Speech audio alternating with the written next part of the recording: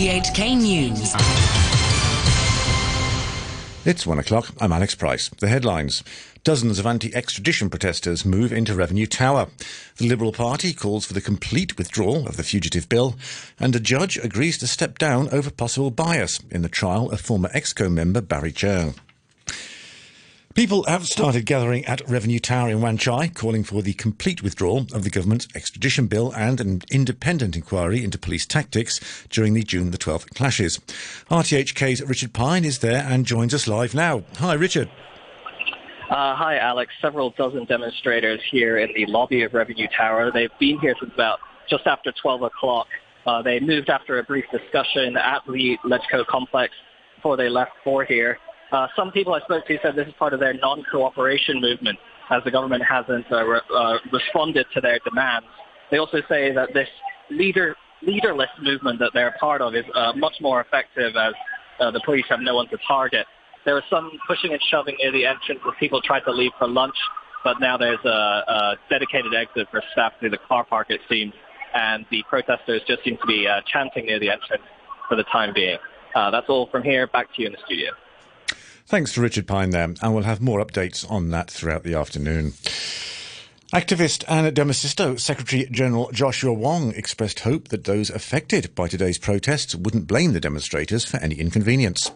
People might try to organize different kind of assembly on different government's building. With their action, it might result in certain kind of inconvenience, but I still hope citizens in Hong Kong, they could understand it's not because of activists or protesters love to organize or join different kind of action. It's because how Hong Kong government ignore the voice of people. It results in actions still continue within the last few days and also in the next few weeks. Liberal Party leader Felix Chung has called for an independent inquiry into complaints of police violence on the 12th of June when clashes broke out near the LegCo building over the government's extradition bill. Millions of people have taken to the streets this month over the matter, which would have allowed suspects to be sent to the mainland. Mr Chung said the inquiry should also look at the entire extradition saga since June and whether there was foreign interference. He says the government should announce the complete withdrawal of the bill to reassure the public. People are still asking to withdraw the whole bill rather than just suspend it. But the actual fact, whether it's suspended or withdrawn, the result is the same. So it's probably just a wording problem. I hope the government shouldn't be that stubborn to just keep on saying that it's suspended, but actually the end result is equal to withdrawal. The Civil Human Rights Front says it's going to hold a rally at Edinburgh Place in Central on Wednesday evening to urge world leaders attending the G20 summit to speak out on Hong Kong. President Xi Jinping will be among those at the meetings in Osaka later this week. The Front says conflicts in society can only be reduced when the chief executive is elected through universal suffrage. Bonnie Leung is a spokesman for the group. Hong Kong people, in the past 2 weeks, we had shown to the world that we are doing our best to fight for our own freedom, for our rule of law, for our human rights. And that is not enough because Carrie Lam and her government and also the police force, they are not backing up too much. They are only shallowly apologizing without real actions. Therefore, we want to use this opportunity of G20 summit to urge all the world leaders and all the individuals around the world, please write to your politicians, write to your leaders, saying that you support Hong Kong. However, Assistant Foreign Minister Zhang Jun says China will not allow any discussion on Hong Kong at the G20 summit. Mr Zhang said the forum is to focus on global economic issues and Hong Kong's affairs are a matter only for China. Meanwhile, a China analyst says President Xi Jinping is obviously tremendously unhappy with the performance of the chief executive, Carrie Lam, following the protests sparked by her efforts to amend the extradition law. Protesters have dropped demands for Mrs Lam to resign, saying it's more important that she scrap the bill and set up an independent inquiry into police action. Professor Willie Lam says Beijing is unlikely to remove Mrs Lam, but the power vacuum created by her lame duck government could encourage more mainland interference. I think she has become a lame duck, and the lame duck administration could go on even for the rest of her 3-year term. But this is very bad for Hong Kong, because Hong Kong at this stage requires a very dynamic leader to pull us through the political crisis and also to face immense economic and social challenges. This power vacuum is particularly bad because the Communist Party of Hong Kong, which is represented by the central list office, might take advantage of the power vacuum to step in and to assume more power and initiative. Turning to other news now, and a district court judge who was originally going to preside over the fraud trial of former Executive Councillor Barry Jeung has agreed to remove himself over claims he holds apparent bias. Cecil Wong reports. Lawyers for Mr. Cheung had applied for Judge Stanley Chan to step down over the case, to which the prosecution later agreed. They were upset that the judge seemed to be happy when a co-defendant who had pleaded guilty turned to testify against Mr. Cheung. But as much as the judge stressed that he was just encouraging people to cooperate with authorities, he ruled today that he has to reluctantly grant leave to the joint recusal application from both the prosecution and defense. He said he does not want the case to be sidetracked by the issue and hopes the trial can proceed without further delay. The case has now been adjourned to January, with a new judge to be named. Mr. Cheung, who's 61, is accused of defrauding the Securities and Futures Commission and allegedly cheated a firm out of $30 million. Scientists from around the world are meeting in Germany to explore how carbon dioxide emissions that are overheating the planet could also be put to useful purposes, including for commercial gain. Here's the BBC's Roger Harrabin. As the world switches towards clean energy to help stave off dangerous overheating, it's been thought that some energy-intensive industries may still need to burn gas to make their products. Until recently, it was assumed they'd need to capture the resulting carbon emissions and bury them underground. But that is inefficient and costly, so inventors are finding ways of utilising CO2 as a valuable raw material.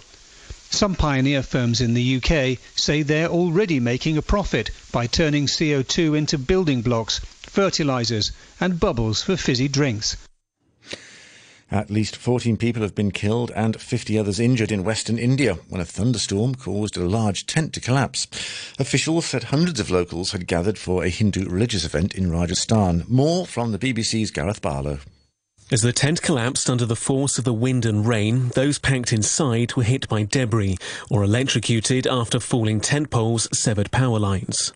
Rescue workers used heavy machinery to clear the wreckage as people rushed to tear through the tent's fabric to reach those trapped beneath. Local authorities say an investigation is already underway. As the crisis between Iran and the United States intensifies, Tehran has warned that its decision to reduce its compliance with the 2015 nuclear deal is irreversible. Here's the BBC's Chris Buckler. I think as this week begins, there is a real sense that the international community is concerned about what is going to happen next. There has been praise in some quarters for President Trump for showing restraint and not going ahead with that military strike last week on Iranian targets, because there was a fear that that could really spark serious conflict. But there are still real flashpoints in the week ahead. First of all, we've had these cyber attacks on Iranian military installations, for example, which is going to upset Tehran. Beyond that, the placement of new sanctions, which we're going to get the details of in the hours ahead, are also going to anger the Iranian leadership. Turkey's governing party has lost control of Istanbul after a controversial rerun of the city's mayoral election. The opposition candidate, Ekrem İmamoğlu, from the secular Republican People's Party, won a narrow victory in the March poll, but this was annulled by the electoral authorities after complaints of irregularities from President Erdogan's AK party. Mr İmamoğlu sounded a positive note in a lively speech to supporters.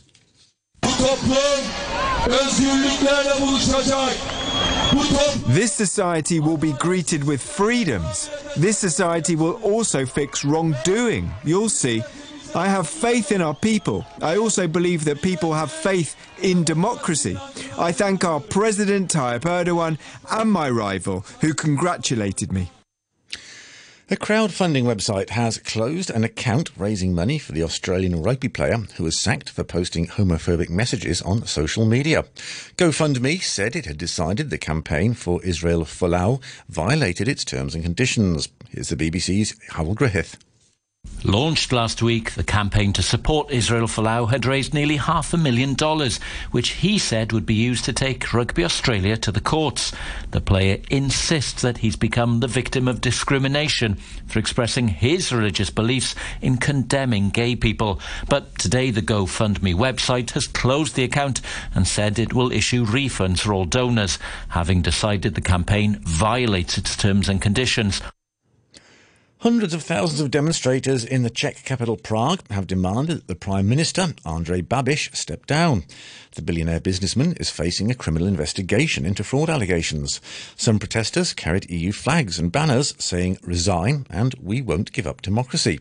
This man explained why he wanted the leader to step down. We think that it's dangerous if the things will stay how they are now. It's like this Prime Minister Babiš, he's just trying to kind of take over control over the whole country, and it can be dangerous in the future. Mr. Babiš denies any wrongdoing. Australian researchers say killer whales have been discovered who communicate among themselves with Australian accents. From Sydney, here's the BBC's Phil Mercer. It's an Australian accent like you've never heard before. An acoustic study has found the call repertoires of orcas off Western Australia's Bremer Basin aren't the same as those found elsewhere, including in Antarctica. The differences were discovered in sound waves recorded in the wild waters of the Southern Ocean. Researchers say what these apex predators are communicating remains a mystery. Currencies now, and US dollar is trading at 107.838 yen. The euro is standing at $1 while the pound is worth 9 Hong Kong dollars and 96 cents. And a short time ago, the Hang Seng Index stood at 28,517, 49 points up on the previous close. Now, with the latest sports news, here's Adam Jung. Hong Kong's top cyclist Sarah Lee has claimed a second gold medal at the Cupbooster Sprint Cup in Germany with victory in the Kirin. The 32-year-old beat out a field of elite riders that included mainland rivals Zhong Tianqi and Lin Junhong. Lee wrapped up her campaign in Germany with 3 medals in total, having won gold in the sprint and a silver in the 500-meter time trial. The 2012 Olympic bronze medalist is in tremendous form, having also won double gold in a similar event in the Czech Republic last week. On to football now. Host France have made it through to the quarterfinals of the Women's World Cup after a tight game against Brazil. Defender and captain Amandine Henry redirected a free kick in the second half of extra time to win it for France by a score of 2-1. England have also progressed to the last 8, but their 3-0 win was overshadowed by the use of the video assistant referee and the behavior of the Cameroon team. VAR determined England's second goal by Ellen White was not offside. It also disallowed a Cameroon goal for offside, leading to the African side seemingly unwilling to resume play. The England manager Phil Neville says he had no sympathy for Cameroon. That image is going out worldwide about how to act. There's young girls that's playing all over the world that are seeing that behaviour. For me, it's not right. And I can't stand here and say it's fantastic, it's brilliant. There's a bigger picture here. There's a certain standard of behaviour that you've got to do. My players did that, and I'm proud. Now to the men's Copa America, where Lionel Messi avoided another disappointment with the national team as Argentina escaped elimination in the group stage. The BBC's Alistair Ross has details.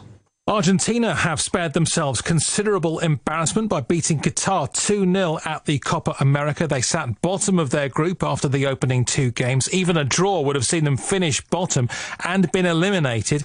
Lionel Messi joined in the lineup by several Premier League stars, including Man City's Nicolas Otamendi and Sergio Aguero. It wasn't until 8 minutes from time that Aguero scored the second to make the game safe. It's a result that eliminates guest participants Qatar, and coupled with Colombia's earlier 1-0 win over Paraguay, also qualifies Argentina, Peru and Uruguay for the knockout stages. Pakistan have eliminated South Africa from the Cricket World Cup after beating them by 49 runs at Lord's. The win keeps alive Pakistan's hopes of a top 4 finish and with it a place in the semi-finals. Today, Bangladesh must beat Afghanistan if they're to stand a chance of qualifying for the semis. The Afghans are already out of contention. And that's your look at sports. And now to end the news, a reminder of our top stories. Dozens of anti-extradition protesters move into Revenue Tower. The Liberal Party calls for the complete withdrawal of the fugitive bill, and a judge agrees to step down over possible bias in the trial of former EXCO member Barry Cheung. The news from RTHK.